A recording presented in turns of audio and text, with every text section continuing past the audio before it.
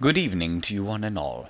I'm your host, Lord Peter Feathering Walthamstone III, and this is In the Drawing Room. Hello, and tonight we're going to be talking about sleep. Sleep is a very important part of one's life. Various scientists will tell you that you spend as much of a third of your adult life asleep, and I am going to talk to you about its importance in our daily life. Many of you have noticed, I'm sure, that if you spend a lot of time awake at night and then wake up early, you're going to be tired because you've had very little sleep. This is obvious. But have you ever noticed, pardon me, uh, Flork, cut that out, Bartholomew, or Chris, whatever.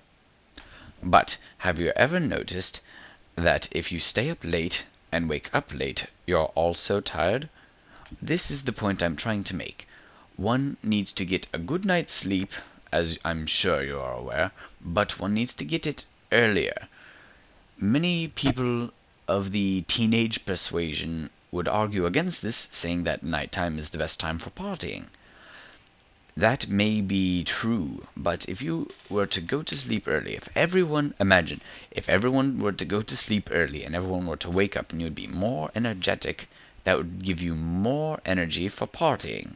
I'm not saying you should drink alcohol at 8 in the morning, but if you were to party, what was that? Cut that up.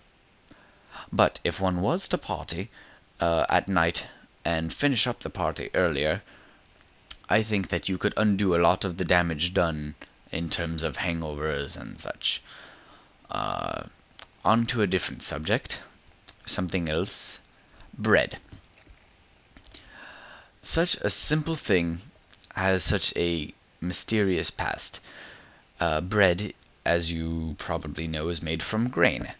But there are many things that go into bread, and if you look at, if you look at any recipe, it's very hard to imagine where it originated from. Look at bread, and you've got your grain and I don't know, like eggs or milk or something that goes into it. But the point is that bread is fairly complex to make. You don't just stumble across bread. How did somebody make bread in the first place? I'm sure there's a very interesting history behind bread, and I would be very interested to find out what it is. But perhaps nobody knows. Maybe it was some Italian farmer who farmed grain thousands of years ago, and he, um, I don't know, stumbled across it while trying to make donkey food or something. And he tried it because he liked donkey food.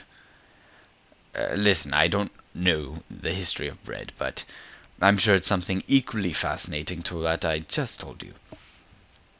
Um, Also about bread is, okay, you look at broccoli. There's broccoli. You've just got your broccoli. There's your green broccoli, your regular broccoli, and your other regular broccoli. See, there's no variations on broccoli. You look at bread, and there are thousands of variations. You can get pumpernickel. You can get little bits of Parmesan cheese or something into it, or you can have cheesy bread. You can have bread that's molten cheese built right into the thing. You can, oh goodness, there's nothing that you can't do with bread.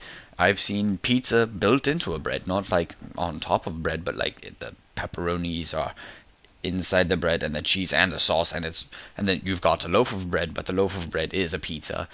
Or you could make a fish bread. Take a halibut and put them in some bread dough and make bread, and then you have fish bread. Or bread fish, depending. I think it has to do with whether or not there's more bread than fish or fish than bread. Like, for instance, fish bread would be more than 50% fish, and bread fish would be more than 50% bread. I do not condone creating fish bread. What is that sound? Cut that out again. I do not condone making neither bread fish nor fish bread, as it could be potentially dangerous to your health. if you were to cook the fish beforehand, it might be safer, but still quite unsavory. I was just using it as an example. Well, I think that's all I've got for now, so until next time, this has been In the Drawing Room.